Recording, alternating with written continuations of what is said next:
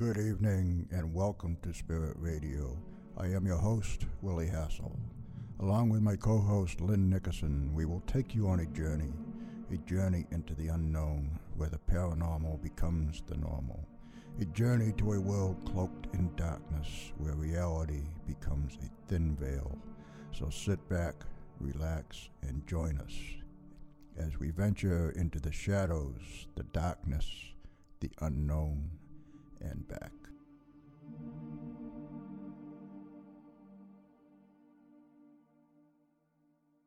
You are listening to Spirit Radio, the Paranormal Experience, with your hosts Willie Hassel and Lynn Nickerson on the Paranormal UK Radio Network. So good evening and welcome again to Spirit Radio, the Paranormal Experience. I'm Willie Hassel, along with the lovely, the mystical, the mysterious Lynn Nickerson. Hey, good evening. How are you? Hey, Willie, how are you doing? I'm doing pretty good for an old guy. Don't tell me that. I'm doing pretty good for a young guy, too. I heard you went out walking today. I was out in the woods. It was a beautiful day, a crisp, cold it was. November day out in the woods here in New Hampshire, but I did not see any Bigfoot. No, did you hear anything? I didn't hear anything either. Well, I'm sure you will.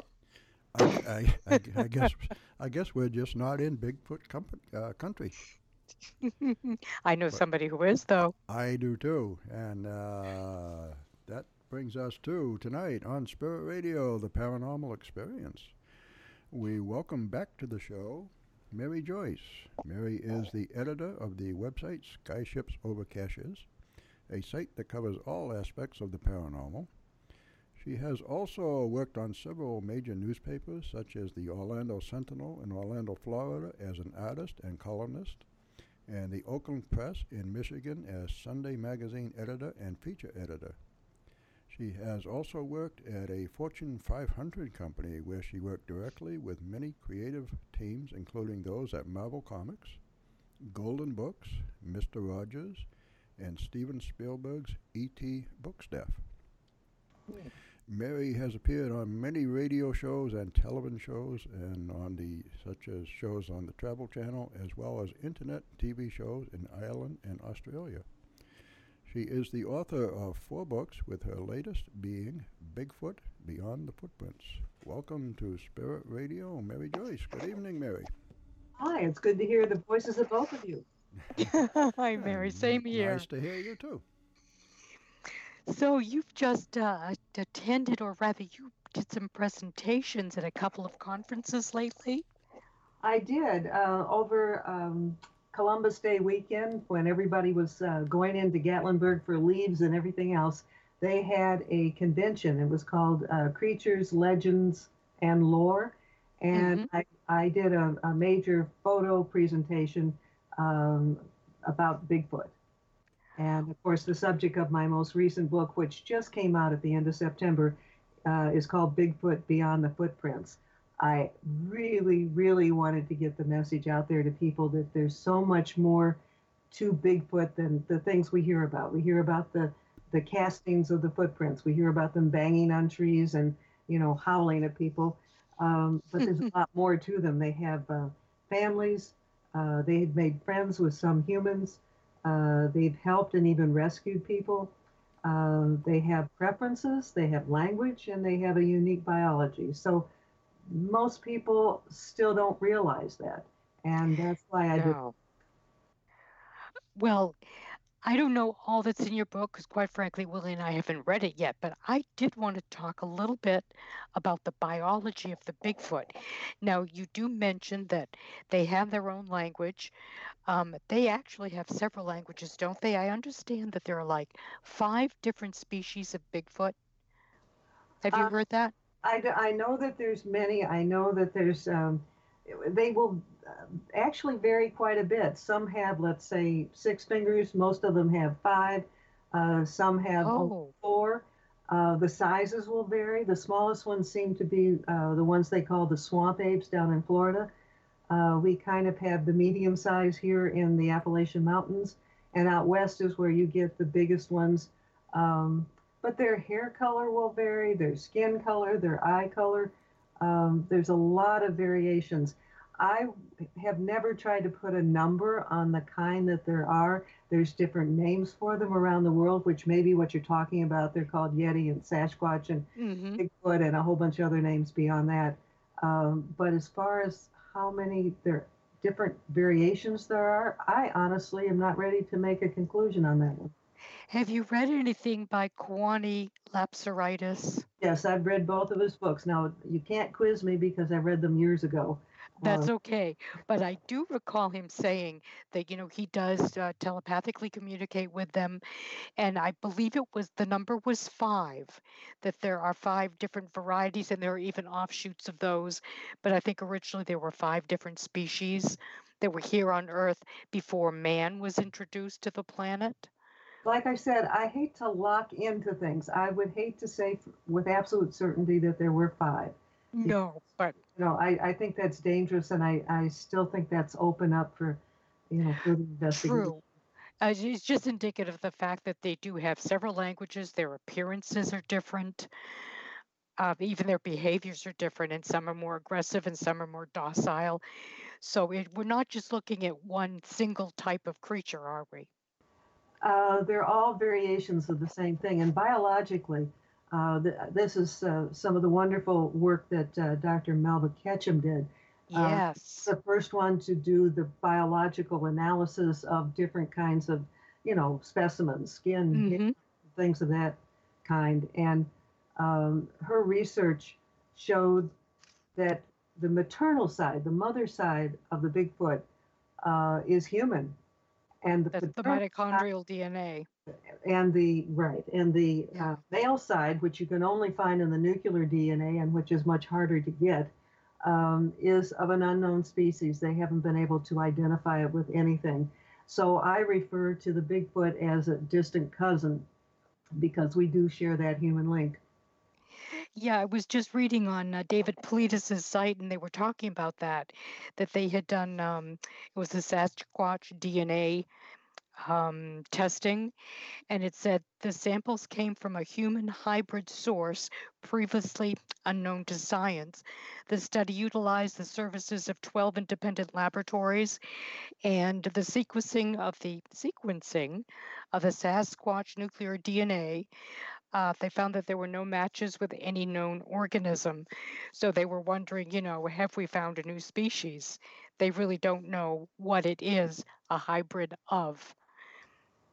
I have concluded quite some time ago that this planet must be an experimental place for manipulation of the chromosomes and the genes. Because genetic manipulation. I agree with you 100%, Mary. I think the same thing. I think we humans are also that.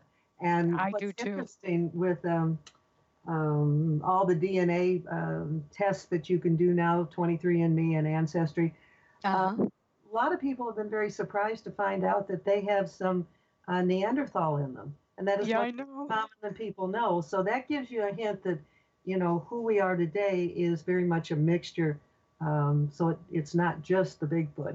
It's I think, humans, period. Oh, I agree with you. I think it's a revelation to an awful lot of people. What are some of the other biological differences that you covered? You did mention 6 and 4 fingers. Besides that, well, like I said, there can be variation in eye color, the hair color, the skin color. One of the best people that I interviewed for the book is a woman named Robin, and she has been in touch with Bigfoot since she was a small child. Right. And so she's interacted with many, many different Bigfoot. In fact, she is so good at telepathically communicating with them that she was invited to Russia by Dr. Igor Burtsev, and I'm probably messing up his name. I think it's Burtsev. Burtsev, yeah. He was the head of the let's see, what do they call it? The International Center for Hominology in Siberia, Russia. And so she was known over there, and she went over there to explore a very, very active Bigfoot, which they call Yeti, area, and a Bigfoot cave. And she is one of the ones that has seen this tremendous variation. She said that all the faces look a little bit more human than I think people would expect. And she said some look very human. And we've heard the same thing from some hunters who have had a Bigfoot in their scope on their rifle. And, obviously brings it real clear.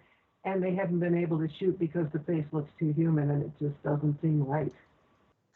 Boy, I'm glad to hear that. I'm glad some of them are waking up to their senses. There is that hair condition. What is it, the hypertrichosis? That humans have hair on their face. It's they used to be circus attractions. Oh, I know what you mean. Yes. Hypertrichosis, yes. I think. I don't know the right word. I don't know, but I do know the condition. I know what you're talking about. Yeah, so these people wind up having hair all over their bodies, hair on their faces, and who's not to say that these people aren't, a hybrid themselves, maybe way back in their DNA, and it's just kind of a recessive trait, and sometimes it resurfaces. That's certainly worth considering. I mean, I can see where you would come up with that. Yeah. So getting back to Robin McCrae, I found her stuff fascinating. Did you put any of her stories in your book, Mary? I did, and I think I've got 3 in there that are all from Robin. I met her at a conference and was able to spend time and talked with her in person and interviewed her. And before I published the chapters on her, I did send them to make sure that I had everything correct. One of the stories that I'll share that I think is just plain cute. She had a pony, and she lived in a rural area, and there were woods around her place, and the pony was always getting out. He would get across the fences, he would knock them down, he would do all sorts of things. So she finally went and got a boat rope that was 250 feet long and anchored him to one area so he wouldn't, take off. And every night she would make sure he was anchored, and almost every morning she'd wake up and he was gone. And he was in the woods, and not only did he disappear into the woods, but his feed container and his water container would be dragged into the woods also. And she eventually found Bigfoot handprints on this Shetland pony. The cute part was she found these little tiny baby Bigfoot butt prints on the pony. So Bigfoot were using her Shetland pony apparently to entertain their children. Pony rides for Bigfoot, huh? Yeah. And that will always stick in my head. Some stories will evaporate eventually, but I think that'll stick. That is adorable. Yeah, that's a cute one. How far out into the woods? How far out in the woods did they take the pony? I don't think they had too much acreage, so I don't think it was a great distance, but it would be out of sight. She'd have to go into the woods to find them. Yep. And there's one photo that's included in the book where the pony is in the woods and his 250-foot long rope is wrapped around a number of trees, but they're looped up above his head. And so if he was just running around the trees, the rope would have been lower. It wouldn't have been above his head. Yeah, I'm looking at that picture right now, and no, the pony couldn't have done that. No, the pony couldn't. And also the rope would be tied in knots when they would relocate him. Oh, that's funny. And also the food and the water would be moved along with the pony, right? That's correct.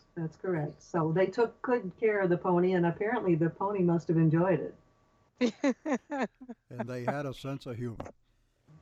I don't know if it's humor or not. I think they were just trying to make sure that the pony had everything he needed. Yeah. Oh, that's amazing. What about the story? Now, this is Robin McCrae again, that when she came back from Siberia, she started having experiences and she saw a mother Bigfoot that she said was between 9.5 and 10 feet tall, and she was carrying a baby with her. That's correct. And it's an interesting sequence because when she went to Siberia, and went into this very large Bigfoot cave. And she was not alone. There was a group of people. And within the cave, there was like a little shelter or cave within a cave. And the Bigfoot communicated with her and told her that is where their females went to have babies or to give birth. And she described it as being like 6.5 by 5.5 feet in, just guessing off the top of her head. But after she told me that, I was able to get a photo of I'll just call him Igor, Dr. Igor in this birthing nest. And it looks much larger than that because he's in it and you can see the nest going beyond him. So it's clearly more than 6.5 by 5.5 feet. But she was exposed to this birthing nest and the explanation of how the birthing was done. It was after that, on her own land, where she has already had contact with Bigfoot. But the new experience was that this Bigfoot mother showed up at the tree line on her property. And at first she thought it was a human walking. And then she went out there. And you mentioned that it was like 6.5 feet tall. 9.5 feet tall.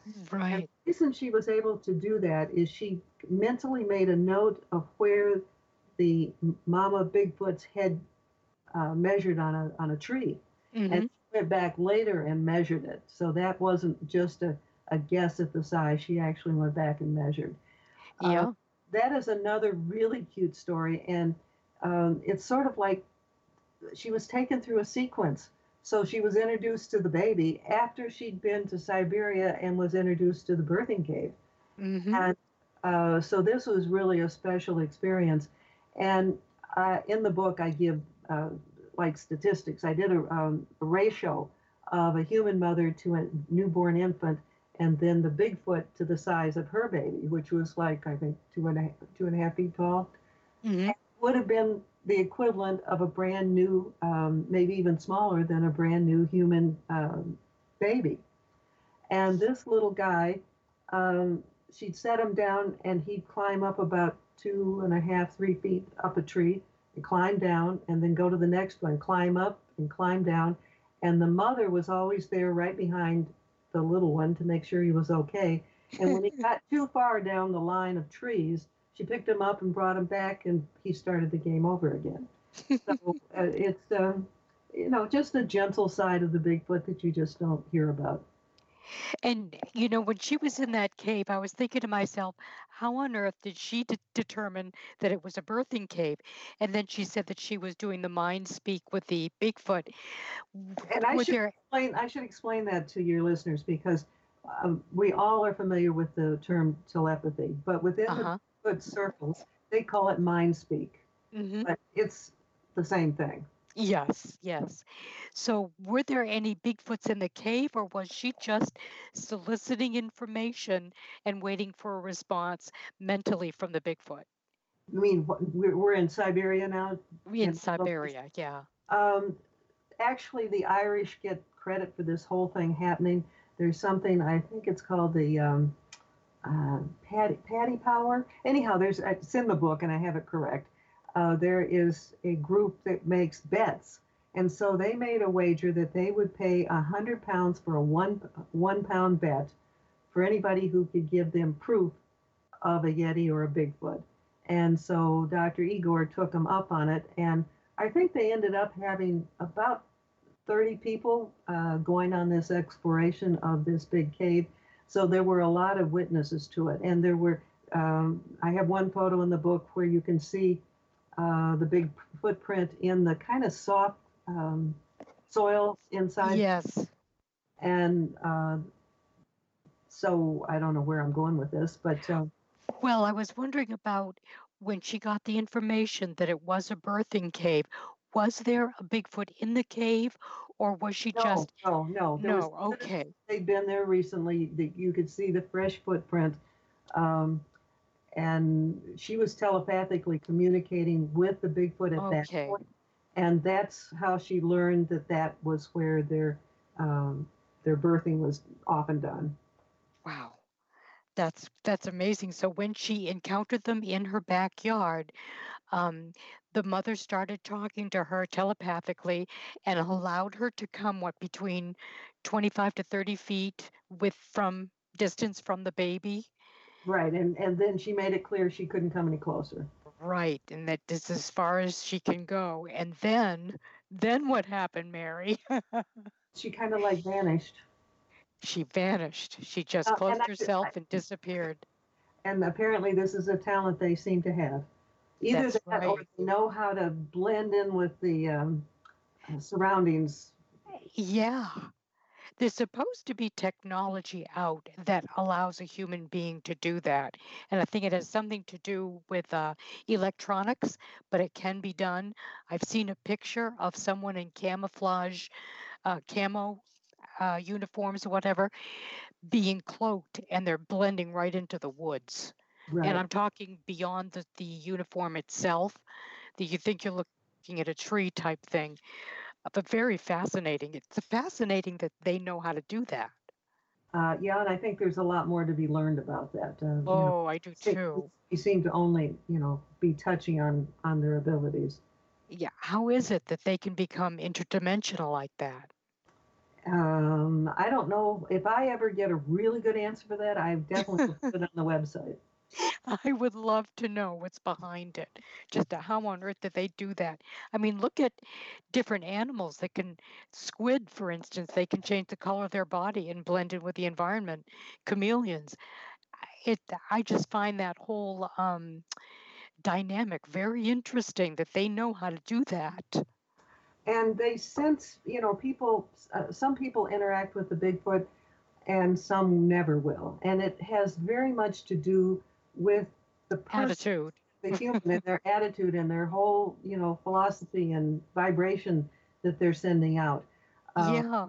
And if people come, with subdued fears, or they're too scientifically investigating, or if they have a gun for sure, the Bigfoot don't want anything to do with them. The people that I have talked to have all been kind of they're educated, but they all are like living the simple life. They're all living close to the land, and they're the ones that have had the most interactions with the Bigfoot. And I swear, you can hardly blame them for being aggressive if they want to protect themselves and their children and their families when the Right. hunters come around. They will go out of their way to avoid hurting humans in most circumstances. Over and over again, I've heard about um, them throwing stones toward humans, but they don't hit them. What Right. they're trying to do is to scare you away. And Yeah. a lot of times the howls and stuff are to scare you away. hmm They just assume, for the most part, they don't want anything to do with most humans. And You know, there's another technique I've heard that they have, and that's they can instill some kind of fear in you if you're coming in the woods and they don't want you to get any closer, that they can make you fearful as if they make you feel that there's negativity or danger out there. that's my understanding too. But at the same time, Yes. even though I've written this book, even though I've interviewed a lot of people with the Bigfoot and I've seen their caves and I've seen their footprints, if one suddenly came through my office door right now, my heart would be pounding like crazy. They're big. Yeah, they're big. I mean, it would be very startling. So I think Yes. people are crazy to think they wouldn't have some guttural reaction to something so phenomenal appearing in their life. Yeah, I think they would have to be broken in a little bit at a time if something like a Bigfoot came on the property just a little bit over a course of a summer or something. You could acclimate yourself to the idea of their existence.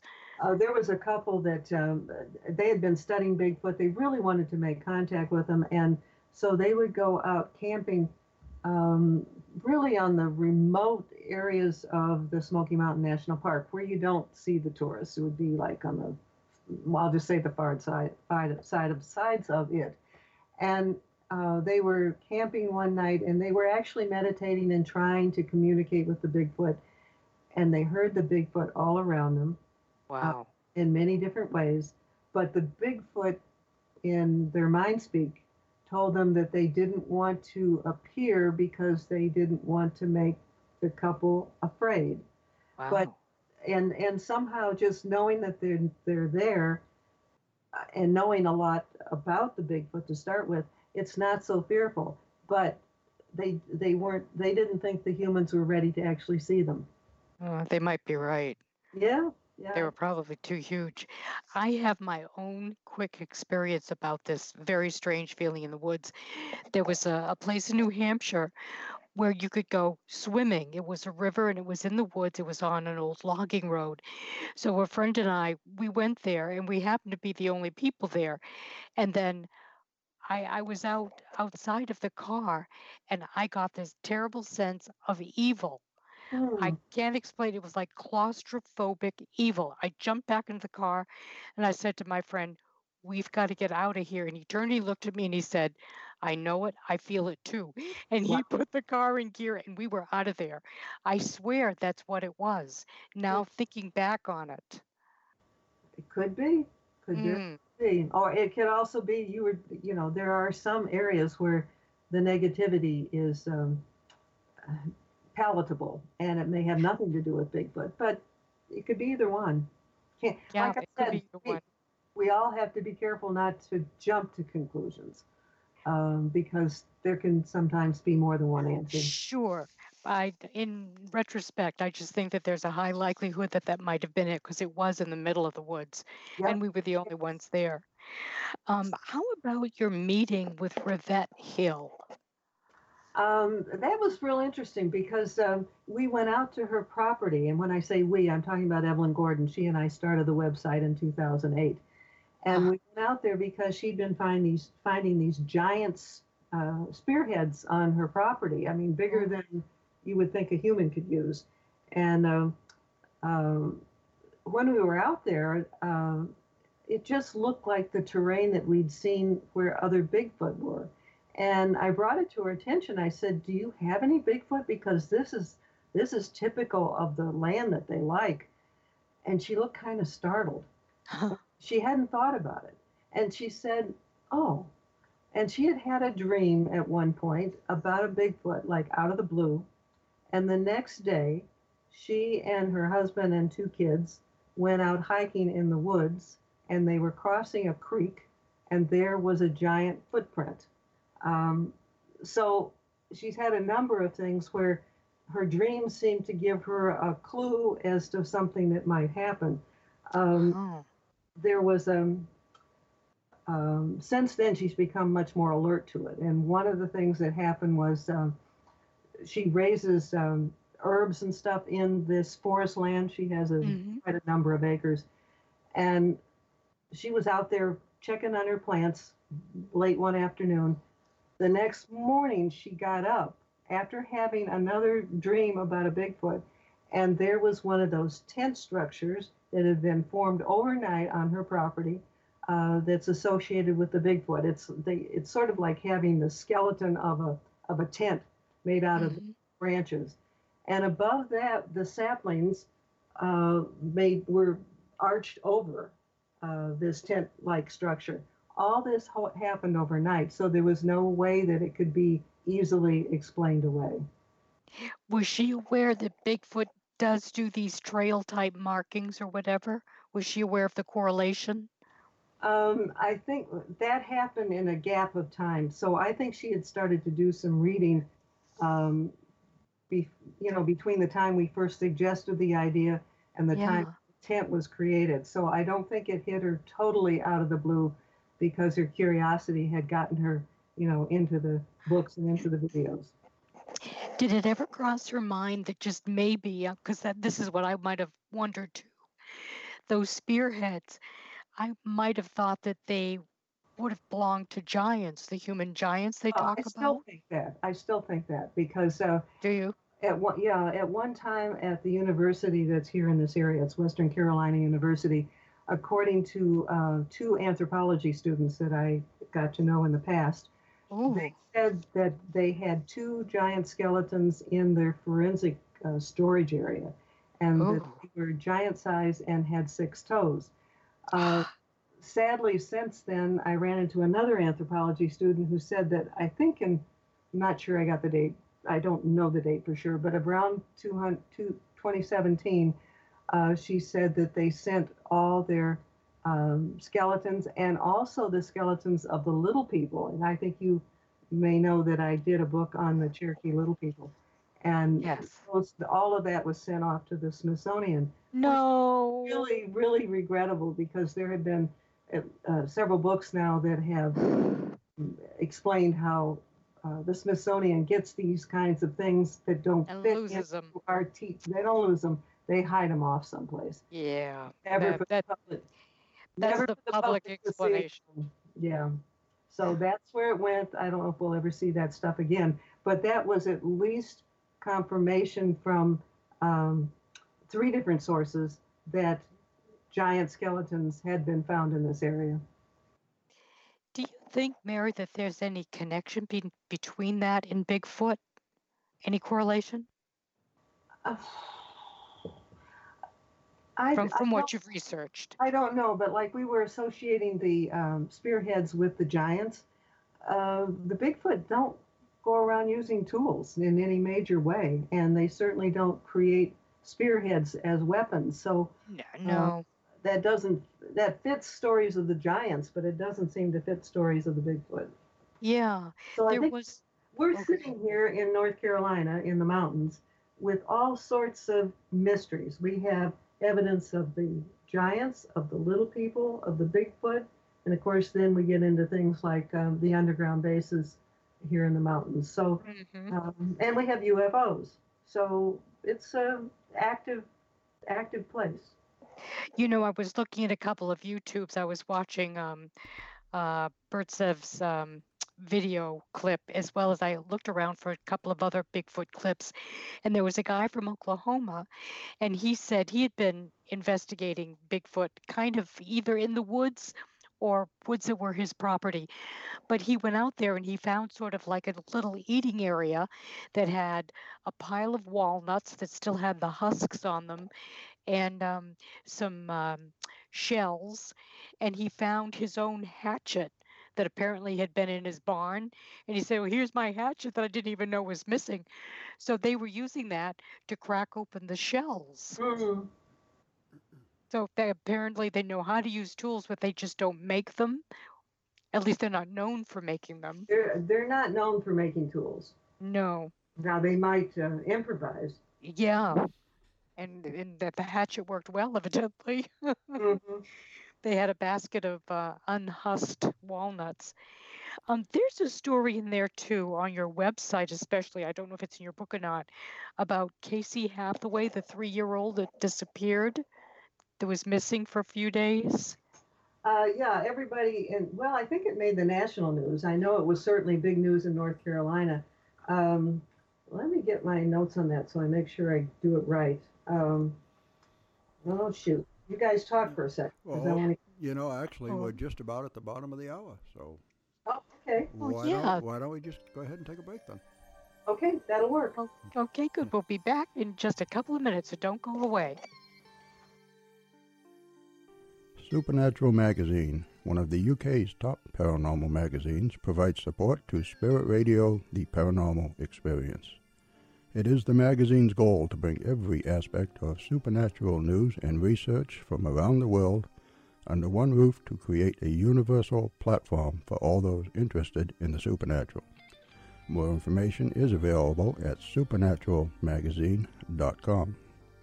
And you are listening to Spirit Radio, the Paranormal Experience on the Paranormal UK Radio Network. Granite Sky is proud to serve the Granite State, New England, and the world via the Internet with rock-solid support and personal services. There are many aspects to ufology, and the experiencer is too often overlooked. At Granite Sky, their focus is on people, not proof. Granite Sky focuses on supporting those who have had extraterrestrial encounters and abduction experiences. We believe no one should have to face these experiences alone. If you've been visited, visit them at www.granitesky.org.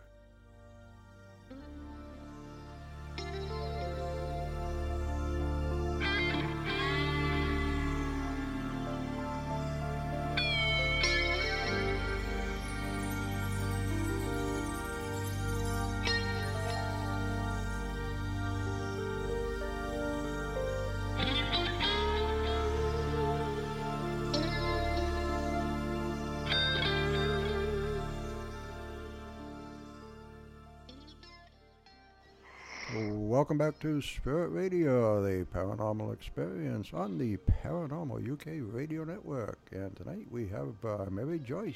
We're talking all things Bigfoot. So welcome back, Mary. Thank you. Welcome back, Mary. Okay, so when we left, we wanted to talk about the 3-year-old child. His name was Casey Hathaway, and he disappeared one day, January 22nd in 2019, this year. So if you want to pick that up, Mary? I will. That got, I think, complete national attention. It certainly got a lot of attention here in North Carolina. It was on the news a lot. And the little guy was out in January in the cold for 3 days and 2 nights, and he just had on a relatively light jacket, and he was lost. And when they found him, he said that, I'm not quoting him now, but basically he was telling him that this bear took care of him. Now, a little 3-year-old is not going to know the word Bigfoot. And so to call it a bear makes some kind of sense, but it's not logical that it would have been a bear. First of all, it's hibernation time for for the bear in January. Second of all, I checked on some information from a bear authority from, I think it was the University of Montana, and he said bears have never been known to be that way or to help people. That's just foreign to them completely. So that kind of ruled it out. And then I started doing some research, and I found that the Bigfoot Field Research Organization, which is kind of known as BFRO, had calculated Bigfoot sightings, and they had them done by counties. And the counties around the area where this little boy was lost all had Bigfoot sighting reports. So put all that together, and you have to think, hey, it's much more likely that it was a Bigfoot. And Bigfoot are known for sometimes helping people in distress. That's amazing. So this little kid, he was old enough to talk. What else did he have to say? I don't think he had a whole lot to say, except he said he hung out with a bear for 2 days. And, well, did they go to a cave or something? He was stuck in a like a bramble and couldn't get out of it. So he can't get out, and that's the reason he probably couldn't get back to where he needed to be. And so I'll say the Bigfoot was there trying to take care of him as best as he could, is what I can piece together. But he was entrenched in this bramble. So he did not walk back to his parents' yard, or that was his story, that he was okay? So he was just found by other people. Yeah, they eventually found him, and that's where they found him, and they were so amazed that he was in fine shape, and he should have been absolutely freezing to death. It almost sounds like he had been released, and he kind of got stuck there in the brambles. Correct. So, but you had mentioned earlier about another story that I do have in the book, and it's much too long to tell, but it's basically about a man in the Civil War, and he wrote sort of a legacy letter for his family. It was written on the old paper of that time. It was written in the old script of that time. And one of a researcher who was an author was able to get his hands on this original letter, and then somebody turned it into like a little video. And it's just basically, it's pleasant. The letter is read as you're kind of strolling through the woods in the area where, the Civil War would have been fought. Mm-hmm. But this letter is quite intriguing. And I actually sat at my computer and transcribed the audio, which is all I could get of it. Wow. And then put it into my book because I thought it was really that good. And this man had been mortally wounded, really, during a battle of the Civil War, and would have died except these forest people showed up. Now, I have to point out that the terms Bigfoot and Sasquatch did not exist at the time of the Civil War.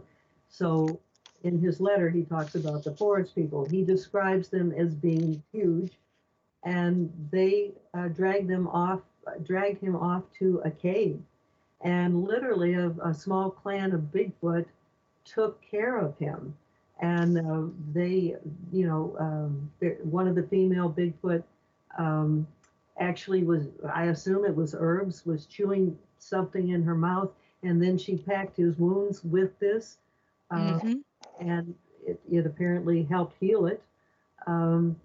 He was in one part of the cave, and because he couldn't move, these are my words, not his, he was stinking up his part of the cave.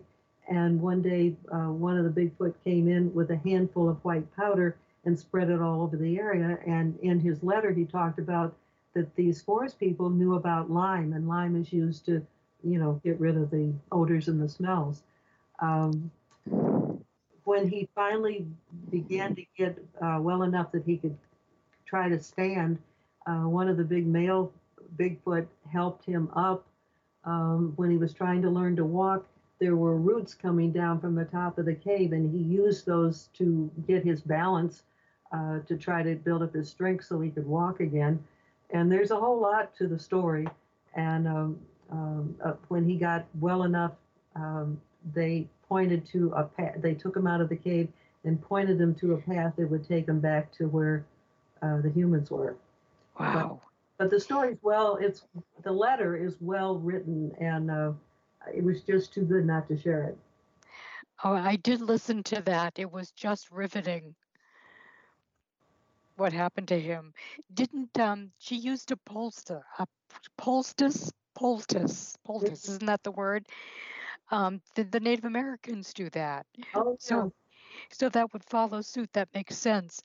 And the other thing is too, wasn't he like out cold for a while? Oh yeah, he was in and out of consciousness for quite. Yeah, and he woke up to find them there taking care of him. Wow, well, that was quite. He remembered them. He described, I think, the big legs, and because he remembered them taking him off the battlefield, but he would go in and out of a coma, and so a lot of things were in bits and pieces. Mary, did he mention anything about fire? Do they use fire? The only thing I know about a fire story is one man was at his campfire, and the campfire was going down to just embers, and he was away from the campfire, so there was a Bigfoot that came, and he picked up a stick, the Bigfoot did. It had embers burning and it was burning, and he was whirling it around, like you would entertain yourself with the fire in the night. Oh.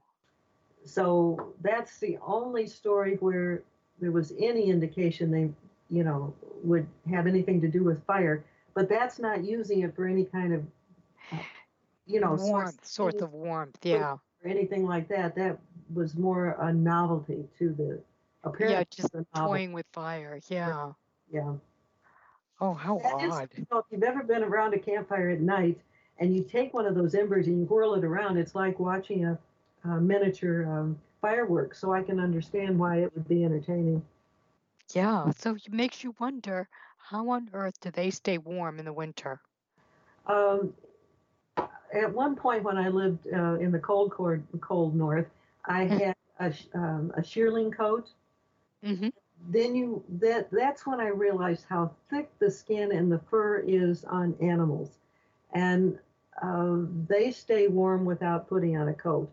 And I think the Bigfoot must be somewhat similar. But the only thing that kind of doesn't support that is the fact that they've got so many human genes. Somehow or another, they can exist in cold weather and not have any mittens. So how they do it, I do not know, but it's certainly the case. And there's videos. There's one that I posted years ago now on the website, and it's showing the Bigfoot in the snow. I think it was out in Yellowstone, and they're tracking, they're hunting a buffalo or a bison. And it's cold in the wintertime in Wyoming, when there's snow all over the place. And they don't seem to be fazed by it. So there's something in their biology that equips them for dealing with the cold.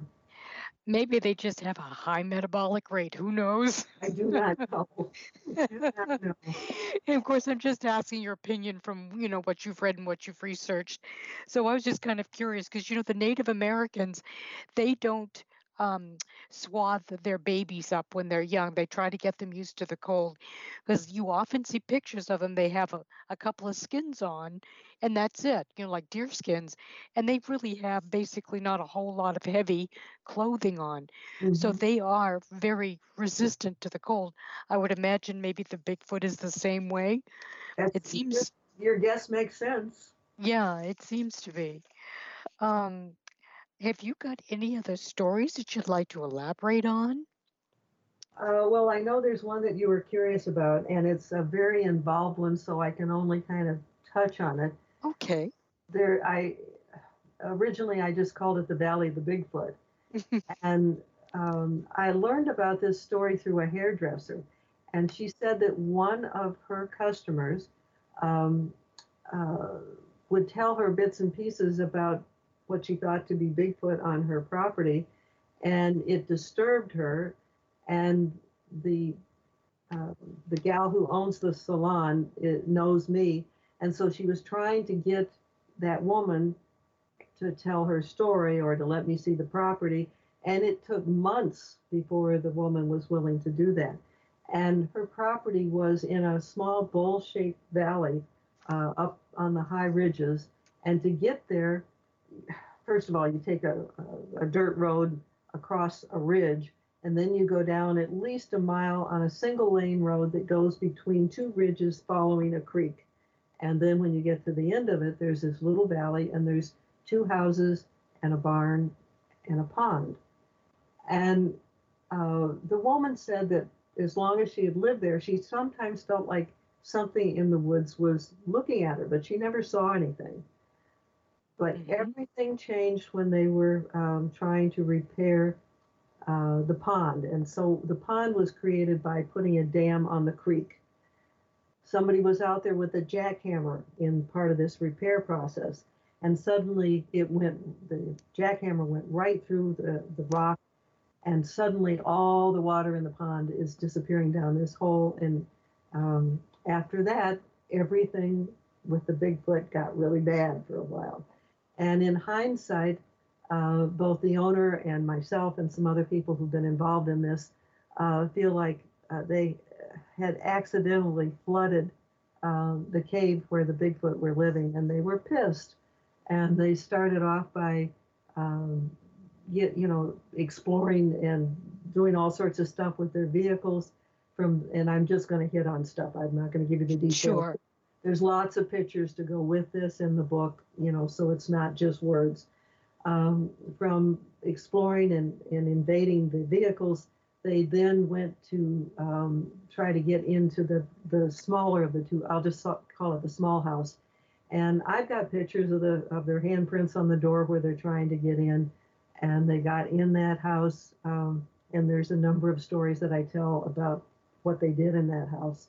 And it's like they jacked up their invasion of the property. First the cars, then the little house, and then the big house. And in the big house, surprisingly, they didn't disturb the living room on the main floor, but they did, all over the upstairs where the bedrooms were. Oh no! And it looked like it became a place where the young Bigfoot entertained themselves, because they were taking magic markers and things like that and scribbling on the wall. And one of the reasons we think it was the little Bigfoot is because everything was down below the light switch. And a big Bigfoot wouldn't crouch down like that, I don't know, to do those kind of little scribbles. And also they had seen, she called it the white alien dude, carrying two what she assumed were baby Bigfoot. So we know from that and from the different size handprints on the vehicles that there were different ages of Bigfoot on that property. And so we have pictures of the writings they did on the wall. We have pictures of the claw marks where they were trying to open a locked door. And what they did was they put their hands underneath the door where the crack was. And then you can see all the scratch marks where they're trying to pull the door open. Now, the interesting twist, it went from all this kind of violent behavior or aggressive behavior. And then I was sitting on the porch of the big house with the owner of the property and two other people. And the woman who owns the property, we called her Samantha, she kind of like apologized out loud to us that she was so sorry that she had figured out that destroying the pond had obviously done damage to where the Bigfoot were living, and she never intended for that to happen. She felt badly about it. She went on and on like this. Well, before we left that day, at the front door, there was it looked like a piece of burlap that had been kind of shaped into a makeshift basket. And if I remember correctly, there were 3 very old coins and something else that was kind of a copper color left at the door like a gift. And after that, the invasive behavior stopped. Oh my gosh. So we went full circle with that. And like I said, there's pictures of the handprints and where that you can see where they really were struggling to open the doors to the homes and all the artwork they were doing. And they tore up the bathroom and played with the toothpaste and took off the back of the toilet. And we all were very grateful. They didn't know what to do with the toilet. So that's the highlights of Valley of the Bigfoot story. So things settled down after the peace offering. They did. They quit being so aggressive. So did these people move back into the house? Well, they had moved out, and then they did. When it was really bad, and the woman would go back daily to check the property, and she for a while took her bodyguard with her just to be sure everything was okay. Eventually, she did have to move off the property. It had nothing to do with the Bigfoot.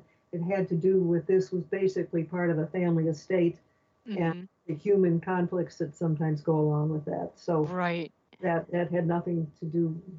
I think she was prepared to stay there.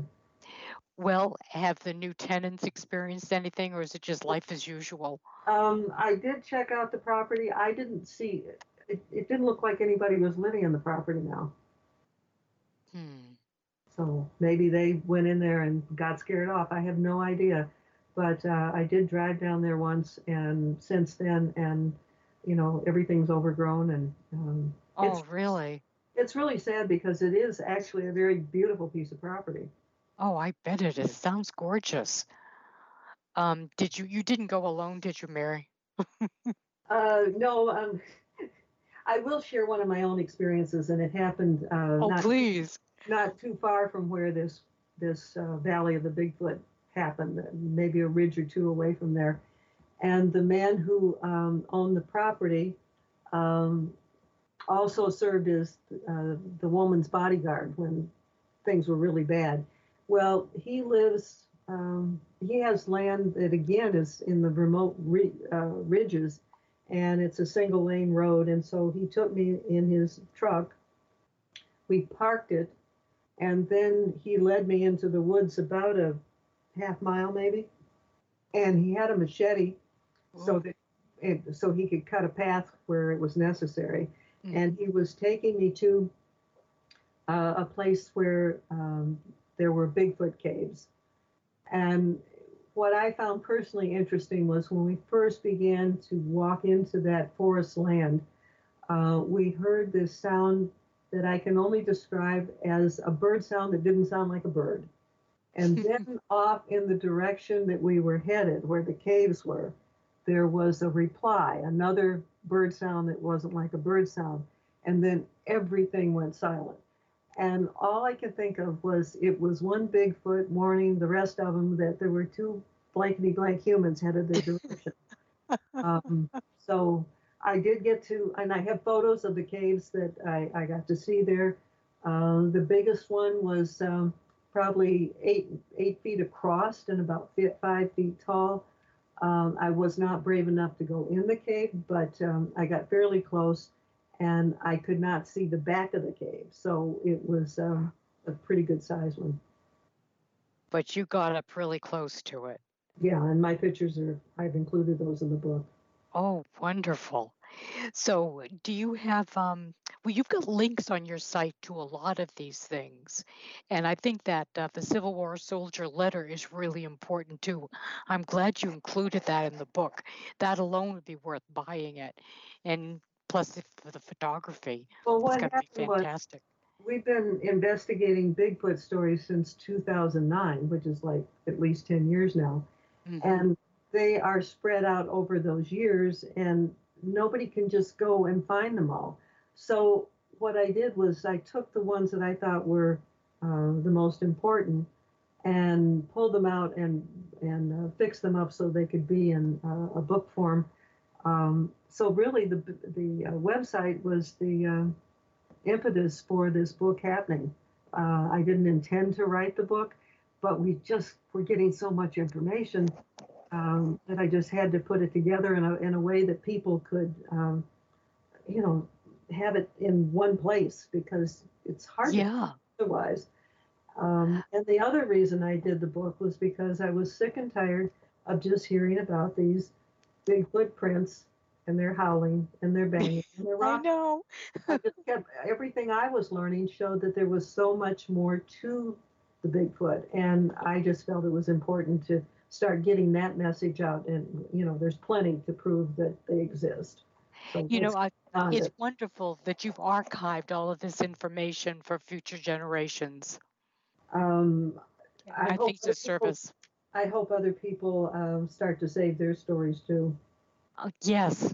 Why do you suppose that there's, just in the last 10 years, I've noticed how interest in the Bigfoot has really accelerated? Why do you suppose that is? Do you think they're interacting more, or that people are more willing to share their experiences? I can honestly say in the last 3 years, it has been very noticeable to me.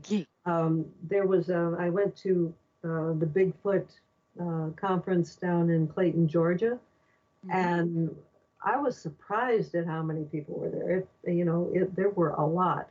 So I think the interest is growing for several reasons. One has to do with the kind of stories that are on TV. I don't necessarily like them all. I think hunting for Bigfoot is absolutely the wrong way to go about it. And I could do a little dissertation on that. But nevertheless, it's made people more curious about the Bigfoot and more willing to talk about it because of those shows, even though I think they're off base in what they're doing. Agreed. So, but it certainly, created interest. And a lot of people have had experiences. People are always afraid to be the odd guy. And so now they're feeling a little bit more okay about sharing their experiences. Some people have Bigfoot stories that go back many, many years, and they just didn't want to talk about them for fear they would be ridiculed. So there's a little bit less of the ridicule, and so people feel freer to talk. I think it's a combination of those things. Yeah, I think you're right. Yeah, it's surfacing. Mary, would you give us your information about your website and where to find the book? I will. The website, I'll say it and then I'll clarify it. It's skyshipsovercachers.com. And the only thing confusing about it is the word Cachers. Cachers is a mountaintop town around here. It's where we first began to see so many UFO sightings. And when we started the website, we thought that was going to be our focus. Well, it's grown way beyond that. So if I were to do it today, I would name it something else. But it's Sky Ships Over Cachers. Cachers is spelled just like a cashier at the grocery store. Skyshipsovercachers.com. And we do have a search bar, so you can type in things and you can get some of these things to come up, but it's just a Google search bar, and there's some limitations to it. We do have major categories on the homepage. So on the right, we have the 20 most recent postings. And on the left, we have categories. And there's one whole category devoted to ETs and Bigfoot. And then in Editor's Corner, if you scroll way down to the bottom, there's a summary about each one of my books. And they're all available through Amazon. Great. And I think it's important for people to know there's things about UFOs, things about deep underground military bases, a lot of anomalous things, a lot of whistleblower information. It's a wonderful site. It's full of information. That's the old newspaper reporter in me. The curiosity never dies. And I don't like to just keep doing the same thing. And there's so many things to explore and learn about.